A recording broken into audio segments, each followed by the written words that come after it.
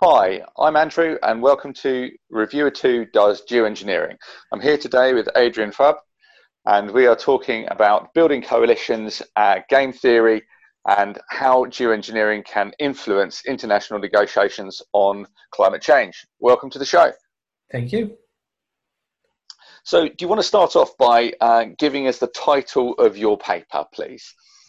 The title of my paper is Availability of Risky Geoengineering Can Make an Ambitious Climate Mitigation Agreement More Likely. Okay, Pretty much and this everything came is in out. the title. This came out a few months ago, didn't it? So it came out in summer during lockdown. Yeah. Okay. So before we get into discussing the detail of this, could you just give us a bit of an intro for people who don't know you? Where are you at? What stage of your career are you at? And how did you come to work on this particular collaboration?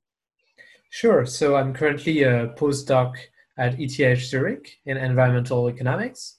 And last year I was still a PhD student at the Paris School of Economics. And I wrote this paper in collaboration with Gernot Wagner when I was visiting him in New York University. Okay. And could you give us a little bit more information about the other publications that you've done? How does this fit into a wider body of work for you? So it's my only paper on geoengineering. I've done some work surveying what people think about climate change, what do they know about it, and what do they think about climate policies. Okay. And just to give people an idea of how far along in your career you are, how many papers have you published to date? 6, I think. Okay, fine. So, right, well, let's get started on this specific paper. So do you want to give me a basic understanding of the premise, the research question that you're looking to answer? Give me the context of how you see this as a description of international negotiations on climate change. So our paper proposes a very simple description of climate negotiations with or without the availability of geoengineering. So it can be used for pedagogical purposes so that people can understand what free riding means, free driving as well.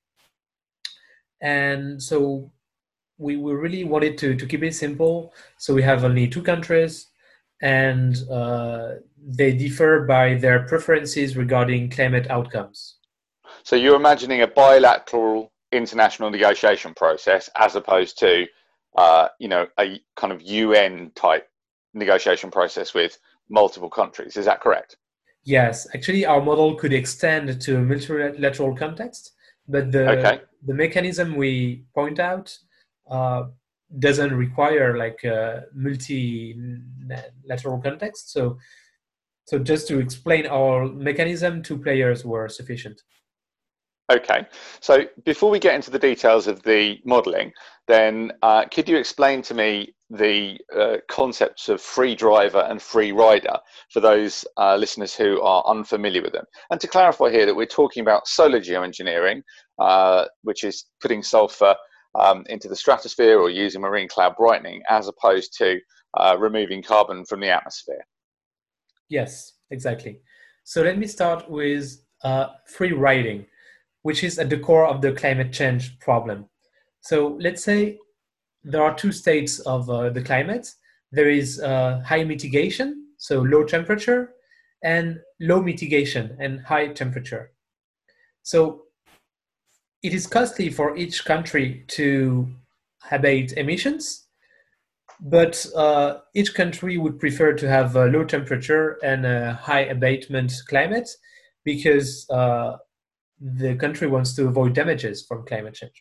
And so free riding is that uh, one country's interest is not to abate since it prefer to rely on the other country's abating. It's kind Okay. of the And does that trigger of still the work in debate. a bilateral model? Because my understanding of the free rider problem, if you had 100 countries in the world, as we do, we have rather more than that, and even the large countries are not a dominant share of emissions.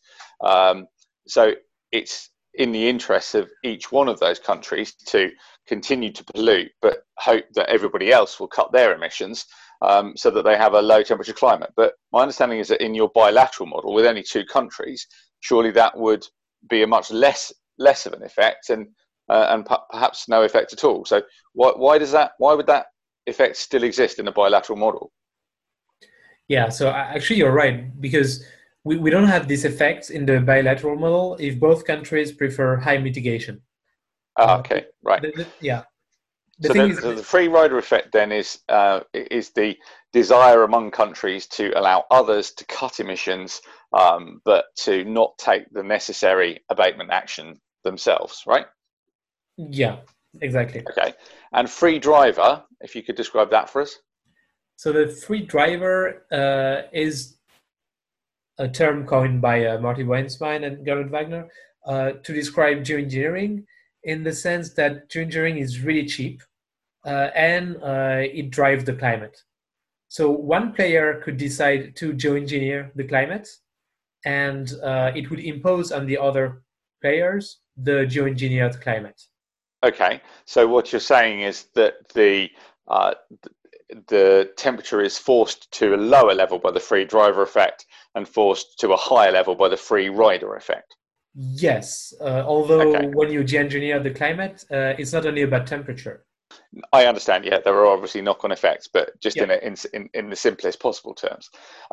So the free driver effect has what problems? The problems are precisely this non-temperature effect. So it can, I mean, all the bad consequences of geoengineering typically. So Okay. decrease of So precipitations, and yeah. So what you're saying therefore is that the problem with a free driver is that instead of creating a world where there is mitigation at an appropriate level, it allows a country, whether or not they do mitigate, to impose a geoengineering solution on the planet, which may be suboptimal in terms of environmental and human outcomes compared to a situation where mitigation was conducted. Is that right? Yes, exactly. Like if Okay. all players prefer mitigation or even climate change to geoengineered climate, but one player prefers geoengineering, then only this player will be satisfied and all the other will incur Okay. the cost of geoengineering. I find this a really interesting concept because uh, these models are often called game theoretic models, are they not? Is that correct? Yes, yes, correct. Okay.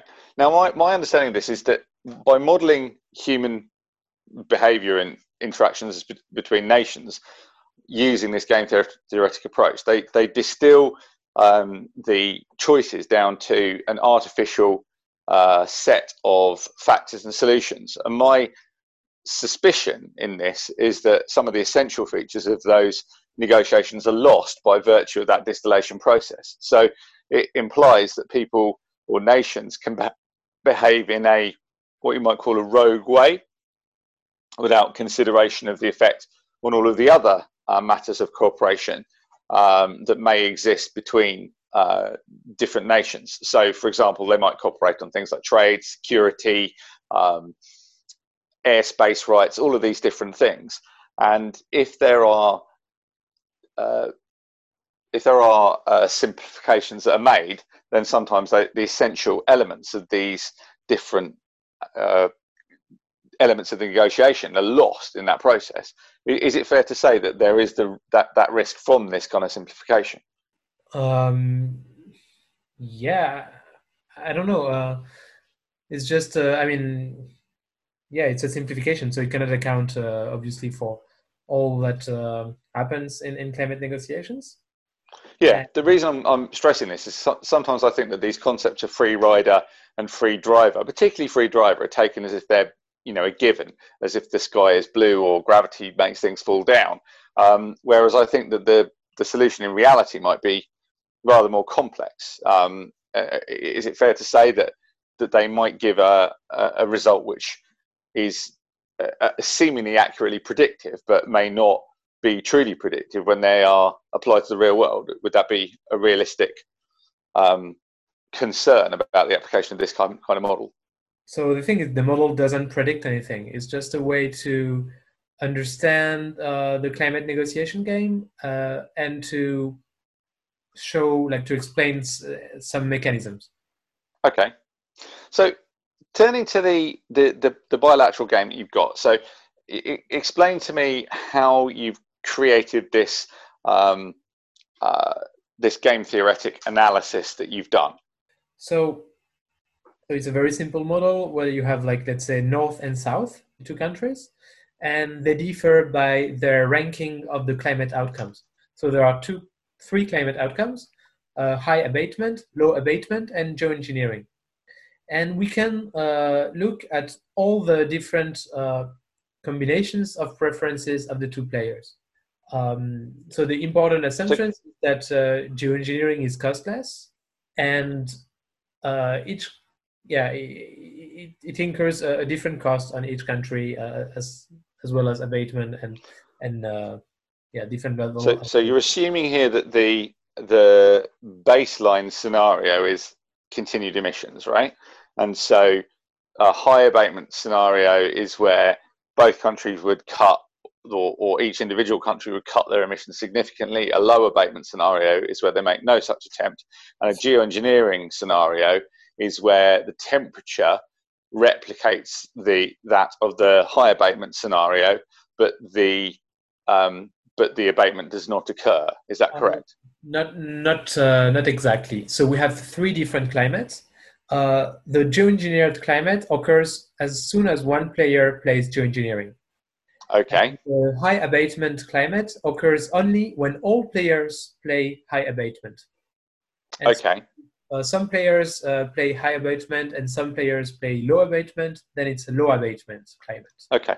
But in reality, surely if you had two equal countries in a bilateral negotiation process and one country conducted abatement, the rate of warming would be cut approximately in half, depending on the balance between those two economies.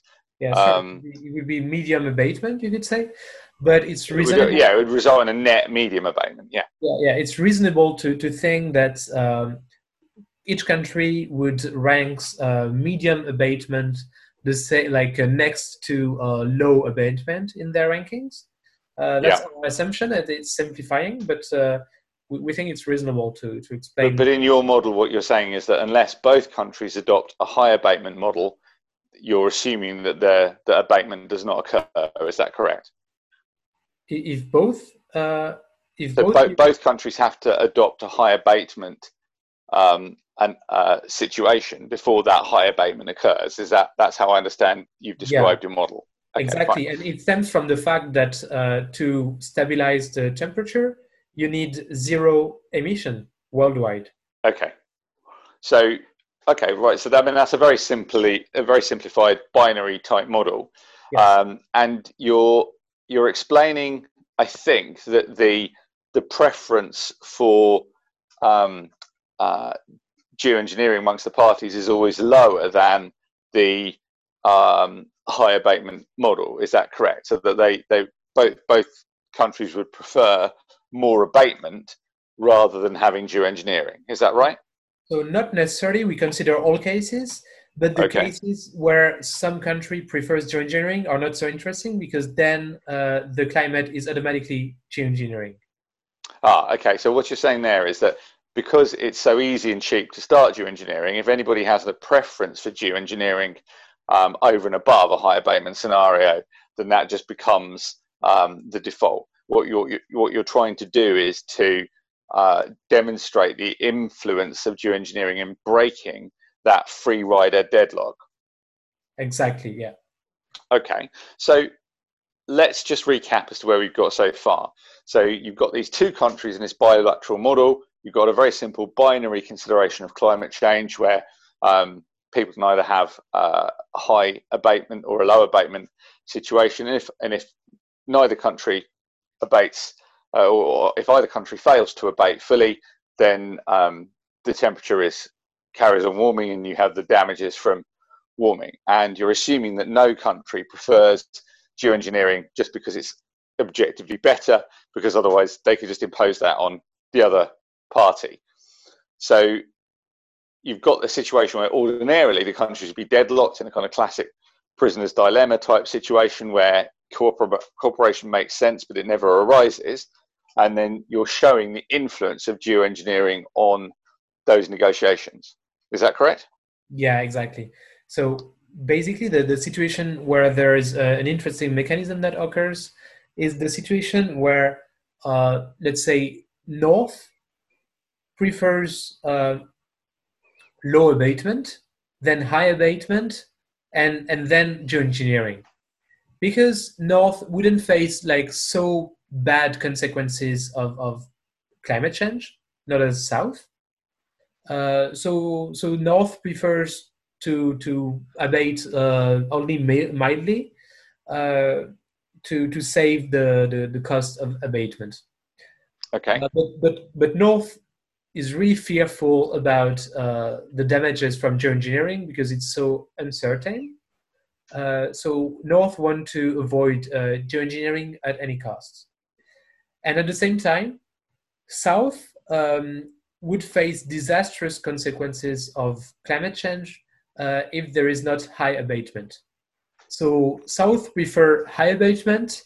Then South second preferred option is geoengineering because although it's uncertain, it's better for South to have an uncertain good or bad outcome rather than a certain bad, which would be Okay. low abatement option.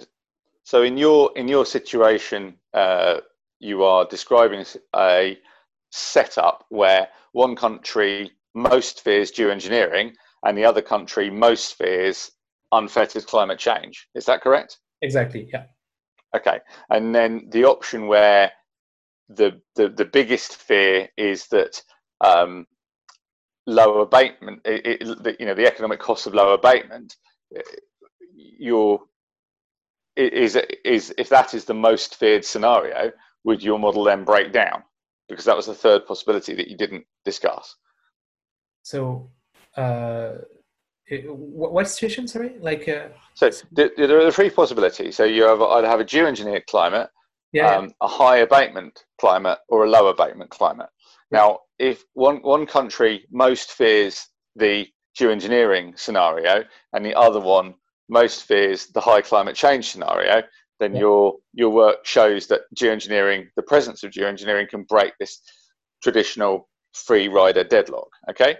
Now, if one country fears most the high abatement scenario because it's most worried about the costs of the abatement process itself, being forced to spend the money on the abatement, then do you consider that possibility, or does that you essentially cause your model to break down? We cover all cases, but you say that this country fears most high abatement, but what about their favorite ranking, and what about the other countries? Okay, so what you're basically saying is it's the preferred option that most motivates behavior, not the least preferred option. No. Is that correct?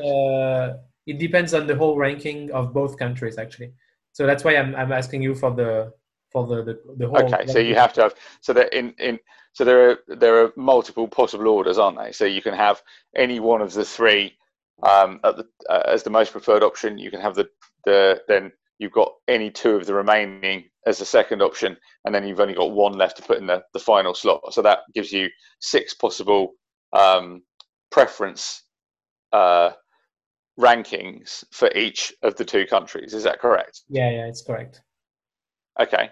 And so how many of these different pairings did you consider? If you've got 6 on one side and 6 on the other, then that would imply that you've got 36 possible combinations. And did you consider all of them? And does the model make sense in all of them, or does it break down? Because if you said if any country prefers geoengineering in any of the options, then you immediately get to a geoengineered climate, and then there's no benefit from doing that. So all of those scenarios are immediately omitted from your analysis because it doesn't show anything interesting. It just shows that if one person likes geoengineering, they just do it because it's free, right?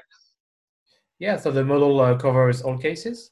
So in the case where one player prefers geoengineering, it's geoengineering. In the case where both players prefer high abatement, then it's high abatement. In the case of both players prefer low abatement, then it's low abatement. And in the end, when you look at each cases, the only cases that brings an interesting mechanism is the cases I started to describe. Okay, fine. So what I think you're describing here is that the presence of geoengineering acts as a kind of threat, or I mean, you could call it almost like a blackmail or whatever. So the idea being that the countries will say, you know, we fear high climate change so much that if you don't undertake abatement, then we will unleash geoengineering upon this world, and you will suffer the consequences. Is that, broadly speaking, what you found? Yeah. Exactly, and it's a credible threat, actually. And so for this reason, the country that prefers low abatement, we still do high abatement. And so in this case, availability of risky geoengineering helps reaching a high abatement agreement. So when you say risky geoengineering, I having read that paper previously, I hadn't picked up on that. But what you're describing there is that the fact that the geoengineering is risky is material to the consideration of that geoengineering by the parties. And if the geoengineering had no risks, then it wouldn't cause this effect. It's the fact that the geoengineering is both risky and it's seen as being, if it wasn't risky, it wouldn't be preferred. It wouldn't be a non-preferred solution for one of the parties. So one party is prepared to take the risk, the other party isn't prepared to take the risk, and it's that fact that causes the increased commitment to abatement. Is that correct? Yes, correct. And, okay. So, sorry, I didn't mean to interrupt. Another thing where the uncertainty regarding geoengineering has an effect is that if there are some research regarding geoengineering that removes the uncertainty, so that geoengineering is known to be bad but not disastrous. Then we can end up in a situation with a geoengineered climate instead of having the first best, which would be high abatement. So this is also the original argument against research on geoengineering. And that's because the costs of abatement might be higher than the known damage costs of the geoengineering. Is that correct? For one country, yeah. I mean, if it's the case for all countries, then it's the first best geoengineering.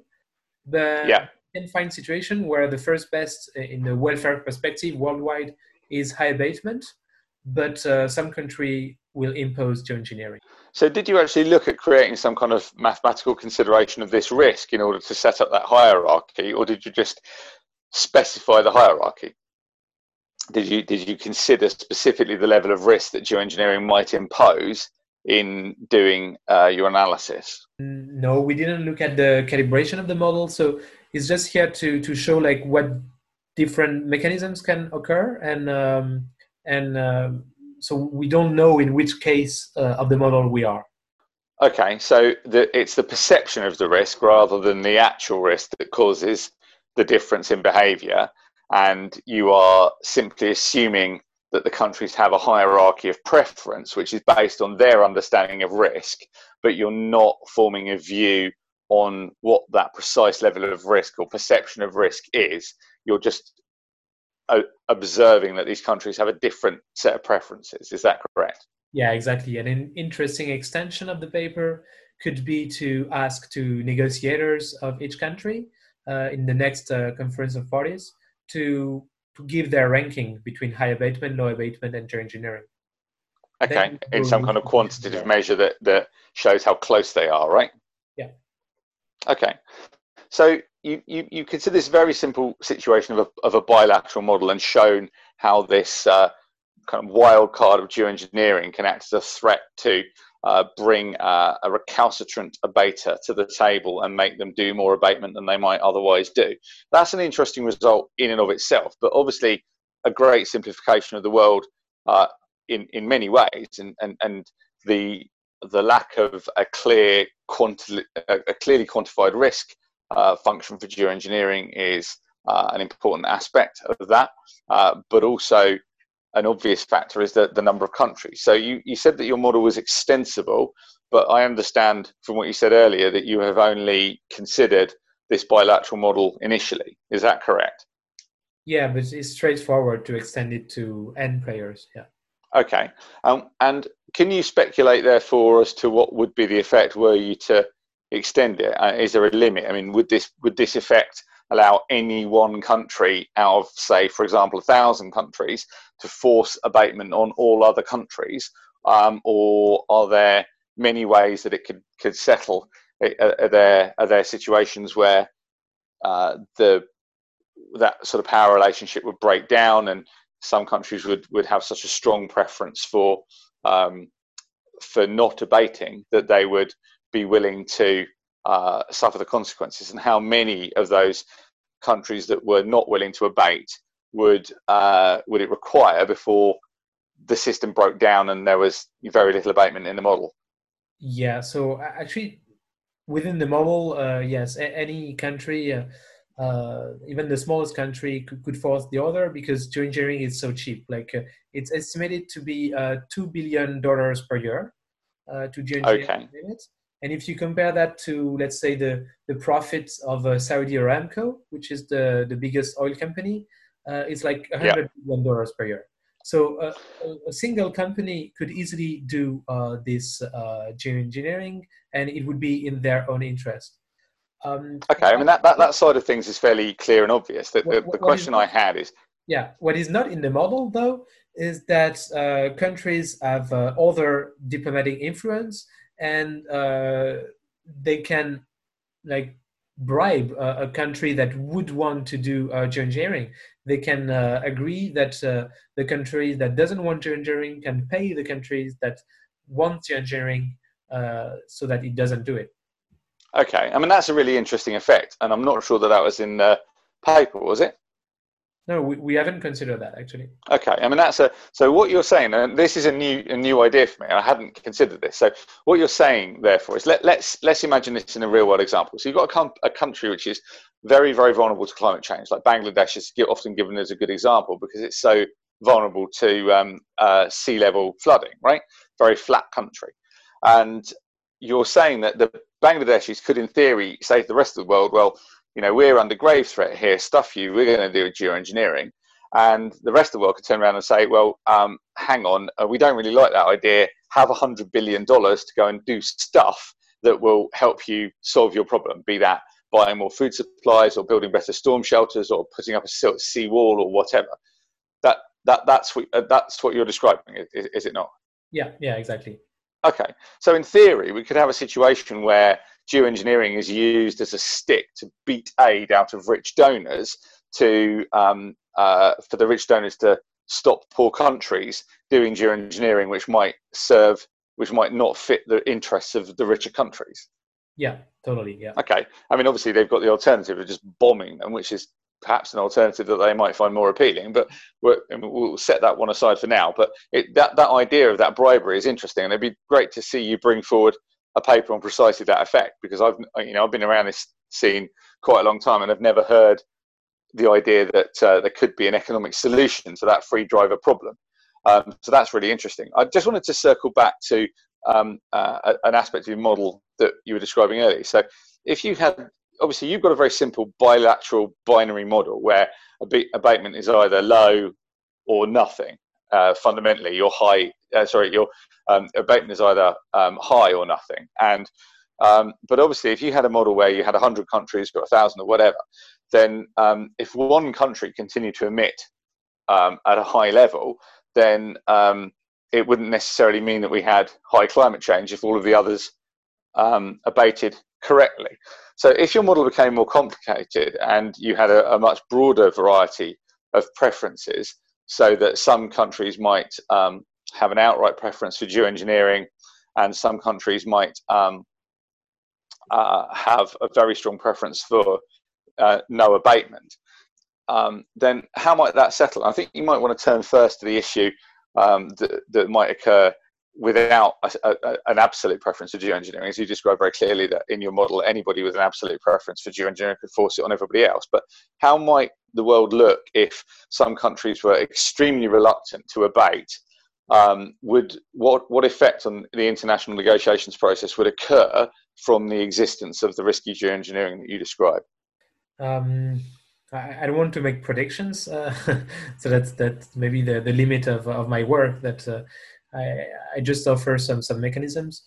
Um, but yeah, I mean, if one country, if like say Saudi Arabia is really reluctant to abate and they want to do geoengineering, I don't see how we could avoid it. Well, I mean, obviously, if Saudi Arabia wanted to do geoengineering, then they could, in your model, just get on with it. But Yeah. the question I'm asking, let's imagine you had 99 countries who were willing to sign up to abatement, and then one country that was like, well, we don't mind this geoengineering. Well, we don't like geoengineering, but if you're going to force it on us, then we'll carry on emitting anyway, because it's not, the threat of geoengineering is not enough to bring us to the table. We're not scared of it enough to want to cut our emissions. Would it only take one country to break away from that fear before the whole house of cards comes crashing down? Or is a model like yours resilient to a number of dissenters? And if so, what is that number? Does it have to be more than half the people who would want to continue emitting even with the threat of geoengineering? Or is it only one country that would be required to make the whole thing break?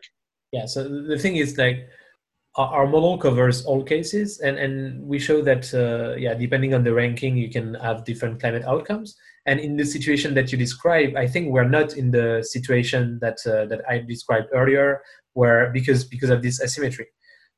So my point is that with 100 countries, you can still find situations where there is this deterrence effect, where the availability of geoengineering makes high abatement the outcome, but in the situation that you describe, it's not the case. Okay, so just to recap then, if countries have a weak preference for selfish continued emissions, then geoengineering might be enough to force them to compromise because they fear the geoengineering more than they love their emissions. But in a situation where the geoengineering is perceived as being less risky, or the benefits of the continued emissions are very high for that country, then that would not be sufficient to make them cut their emissions, even under the threat of geoengineering. Is that right? Yes. Okay, fine. Well, I think I've got a reasonable grasp of what you're describing there. Where this is interesting is, I think, the extension. So you describe this, how this model can be extended to a number of countries, but how might this be usefully integrated into a broader spectrum of considerations where we might have more matters at play? Obviously, you've looked at the idea of direct payments, direct fund transfers as a way of influencing negotiations, but is it likely that this model will continue to work broadly as described and as observed in a situation where there are other comparable game theoretic models going on at the same time on, for example, trade, security, migration, all of the other matters that countries trade on? Or is there just an inherent limit to this model that means that it's just simply not informative once it's put into a more complex environment? Yeah, so if you want a realistic representation of the climate negotiations, then you would need a fully fledged model, which is not binary, which includes side payments, which includes the possibility for trade deals, which is calibrated for the asymmetry of different players. And this was not the goal of our paper, which is okay. But obviously it'd be a more complex model. But what I'm trying to ask is that you've identified quite an interesting effect in a very, very simple model. In fact, perhaps the simplest model that could possibly exist.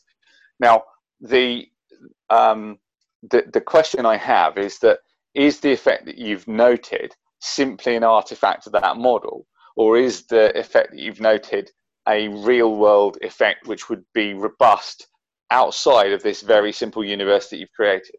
So, I mean, yeah, the mechanism can exist in the real world, but I mean, you don't have to have like 100 countries. You can reason like with big blocks of countries like the US, Europe, China, and the low-income countries, and you have like 4 or 5 blocks on countries, and you can still have the situation that I've described, but yeah, it remains to be shown whether or not we are in this, what the preferences of each block are, and also these preferences change. Like in a few weeks, I hope that the preferences of the US will change, for example.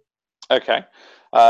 Yeah, I mean, obviously the changing administration will set which order those preferences sit, whether people prefer high abatement or low abatement. Okay. So when you talk about risk in this context, I appreciate this might be stretching the boundaries of the area that you work in, but could you just touch on the meaning of risk in climate models and climate negotiations, particularly as regards how we consider future risks, and most especially those risks that might not impact for a few decades? How do we usefully consider in economics and in negotiations the way that an effect which we set in motion today but might affect us in 30, 50, 100 years' time? How can we realistically consider those risks in a meaningful and useful way?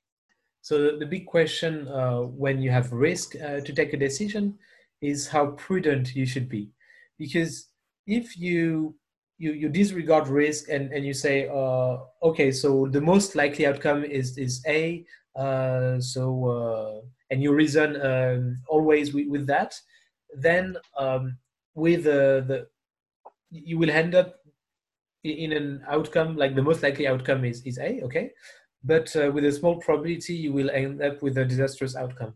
So like a Russian roulette type function, right? Oh, sorry? Like a Russian roulette type function. You have a small chance of a very bad thing happening. Yeah. So okay. you want your decision to be robust to risky situations, to situations with the bad outcomes with small probabilities. And the more prudent you are, the more you consider only these extreme worst case scenarios. So if you're the most prudent person on earth, you would only consider the worst case scenarios of each action you can have, and you would choose the action that brings you the best worst case scenario.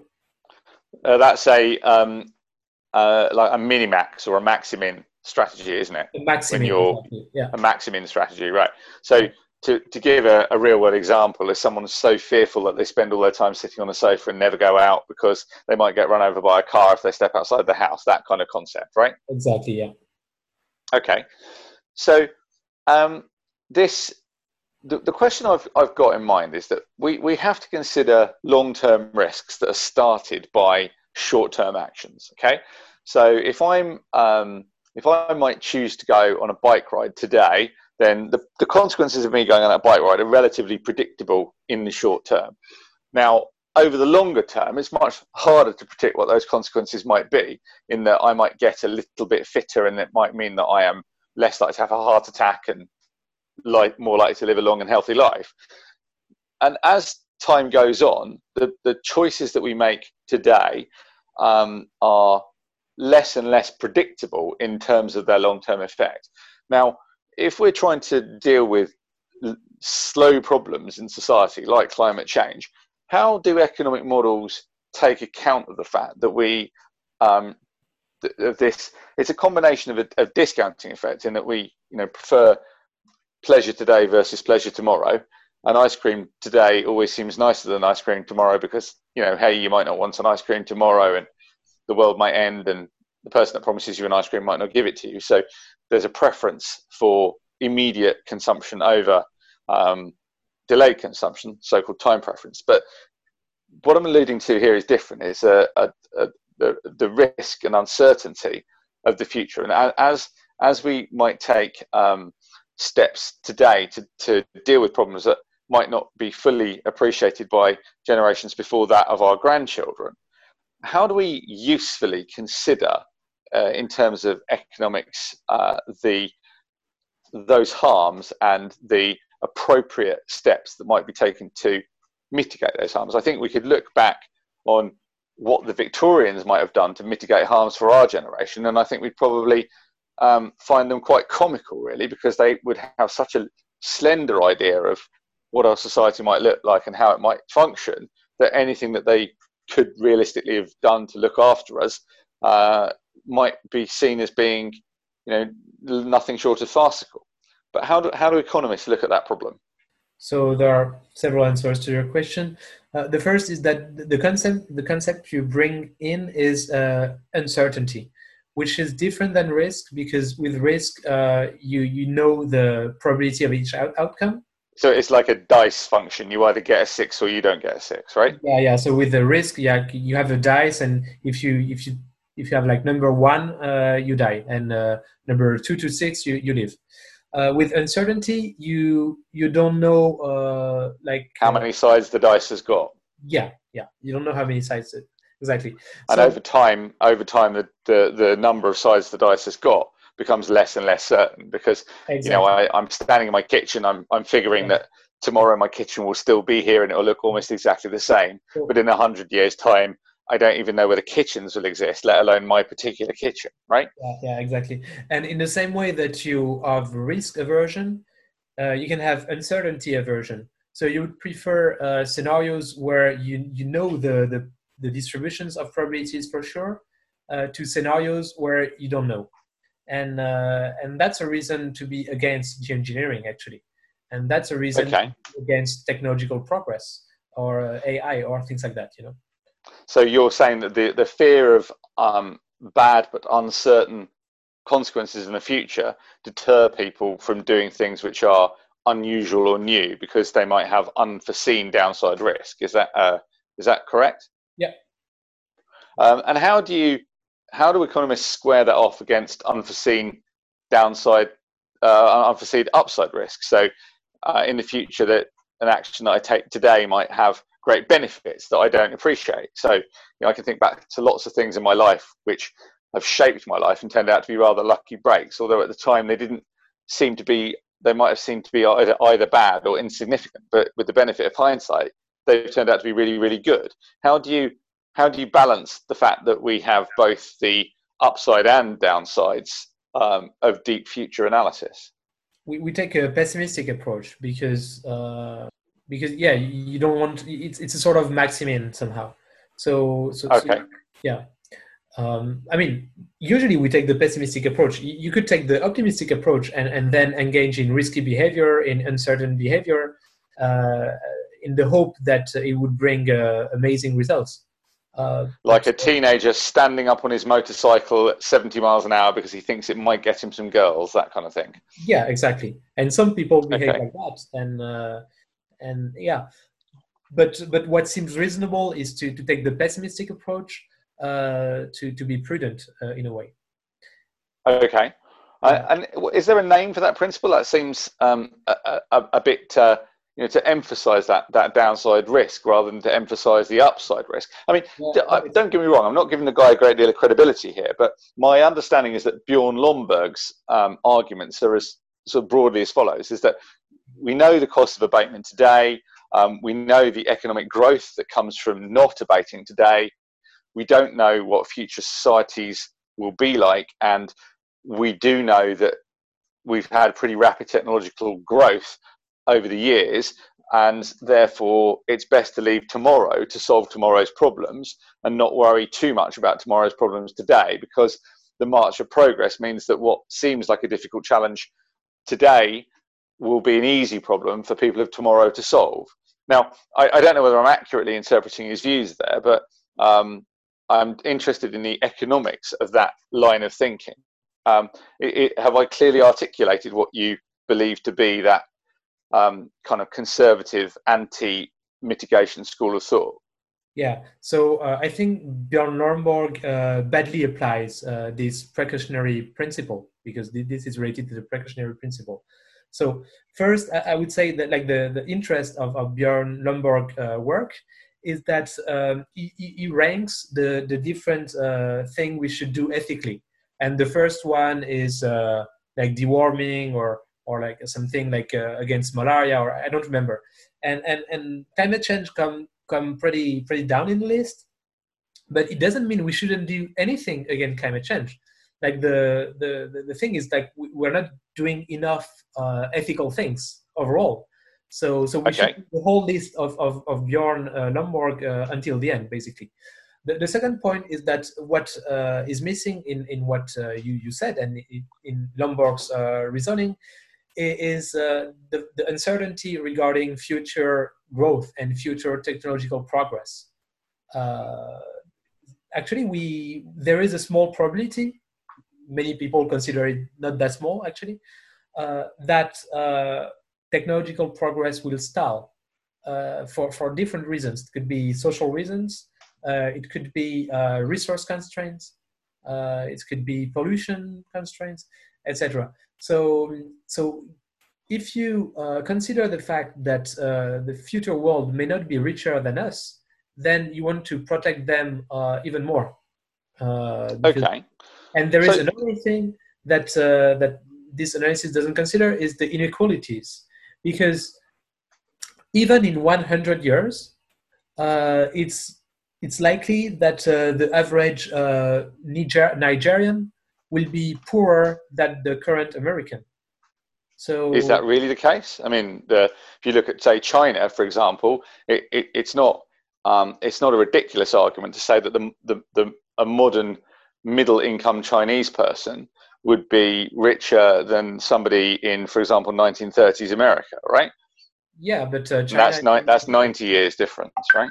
Yeah, but Nigeria is not China. So well, no, I understand that, but what I'm saying is that Nigeria is a developing country, and is it not possible that that it would have rapid economic growth, of the order of 7-8% a year for 100 years, and would it not then overtake today's Americans? It is possible, but the number of poor people have been growing in Africa in the last 50 years, and in many African countries, GDP has not grown in the last 50 years. Yeah, I understand, and particularly African countries have. There are some 5 or 6 countries in Africa that have seen no growth in GDP from independence, and there's a whole bunch of other conversations that we could have about why that's occurred. Just refocusing on this issue of the long-term unpredictability. So if you could imagine a situation where some people are saying, well, climate change is going to be very bad, we're going to create a lot of uncertainty, the methane might come out of the permafrost, we could have 5 or 6 degrees of warming, this will upend the global economy, it'll all be a disaster. And then you've got some people on the other side, and they're saying, well, at the moment, we don't know what's going to happen in 100 years' time. We know that economic growth has been historically good. It's leveraged a lot of people out of poverty, massively improved people's quality of life and life expectancy. How can economics help us tease apart the arguments of those two groups? How can we create mathematical functions which helps us understand who's right? Now, obviously, who's right will come down to a large extent to your priors.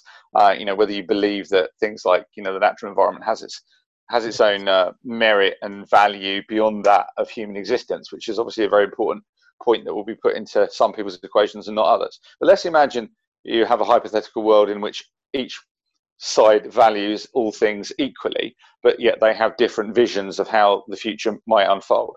How can economics help inform us as to whether rampant growth and consumption in early years is better than prudent pollution control in early years? How could we usefully... Pardon? You look at the worst case of each scenario. And but is that the only way? I mean, the worst case scenario of the doom mongers is that you're looking at a complete breakdown of the planet's ability to support a modern industrial civilization, and you're looking at potentially billions of deaths. Pardon? And this is why we want to avoid climate change.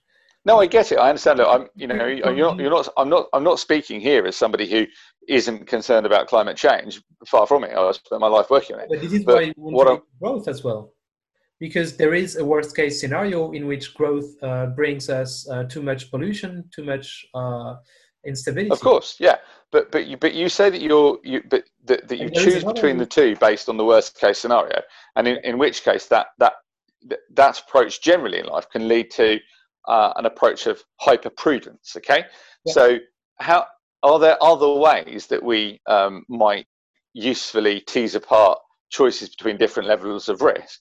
So we all do things that are more risky than are necessary. We go skiing, we drive cars, sometimes when drunk, we undertake dangerous sports like rugby, and we could all lead less risky lives if we wished to. Now, Yeah. the fact that we choose not to do that means that human decision making is not always biased to removing the most risky possibility. The question I had um, is: are there economic risk models that help us choose between these two preferences of risk? So just to tie No, this because back into the original this is an discussion, which is ethical very question. important, is the risk you described this solar geoengineering as being risky solar geoengineering. Yeah. If there are risks in solar geoengineering, then is the worst case scenario really the only way of selecting between these two models? No, I mean, this is a political and ethical question. So what Okay. economics can bring about is just the description of the different scenarios, and then it's up to us to choose in which scenario we want to go. But there isn't an economic way, you're saying, of solving a risk function in any kind of objective way. It's just I mean, whether you people are can just more concerned about the the, worst case scenario or whatever, right? yeah, the only thing the economists can say is if you're a risk lover, you will choose A. If you're a risk averse, you will choose B. But then it's Okay. you to choose between A or B, right? Okay, fine. And it's So, not only about risk; it's also about inequality aversion. And okay. and just to about something you said that when country like growth brings welfare basically. I disagree. There are overwhelming evidence that countries like rich countries like the US or Europe, um, people are not happier now than they were 50 or 60 years ago. And this shows. Yeah, and I think the inequality point is really interesting because, from what I understand, a lot of the outputs that people value in societies are actually much more geared to inequality within those societies than they are with the absolute wealth within those societies. Having a small number of very rich people in society doesn't mean the society as a whole is better off. Yeah, And in fact, possibly could lead to a situation where it's worse off because yeah, there are, but even there are a lot of people who are poor, and having a few rich people doesn't really make a difference to average happiness, even if those rich people are very much happier than normal. yeah, but even if the median income doubles, it doesn't mean that the median person will be happier. Because Okay. I mean, this would be the case if people have like a non-decent life, right? Like a very, Yeah. very poor people that cannot afford food or healthcare, then yes, sure, growth brings them well-being. But when you think about Europe in the 60s, people had a decent life. And this is why European people now are not happier than they were in the 60s, because happiness is not brought by material consumption. It's brought Okay. by status, it's brought by your connections to others, yeah, etc. And so this Okay. is an argument against and like limitless growth in rich countries.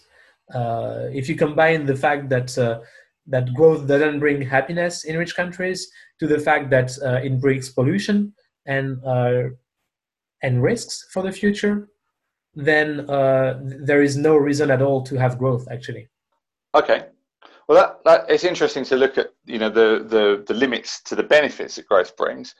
Certainly, yeah, I wanted to circle back to your paper and looking at how you think it might be used in future. What's the output that you're expecting from consideration of your paper? The How do you output, think it will be applied in the longer term? my paper, Yes, maybe in the classroom to explain the students in a pedagogical way. Yeah, but you don't think it will be used in international negotiations? no, I don't think so, because yeah, as you pointed out, it's not a realistic model. It's just like a description of some mechanism. Yeah, Okay, fine. can just be cited as like this paper who showed this mechanism basically. Okay, so how do you think that this work could be extended to make it more applicable and useful? Yeah, I think with the thing I said earlier, you can have like a fully fledged model of climate negotiations, and some other papers do that actually. Okay, and but do they haven't considered geoengineering in this regard, right? Um, that's a good question. I mean, I know one or two papers that do it. It's probably not the like the end of the. I mean, yeah, there are still work to do on that, basically. Okay. Well, it'd be an interesting program of work to see that move forward. And is this something that you plan on working on in the future or not? No, actually, I'm working with the OECD on a survey in different countries to know what people think about climate change and climate policies. And I have a Okay. project on ambiguity aversion. And yeah, I don't plan to work So on geoengineering in the next years. okay.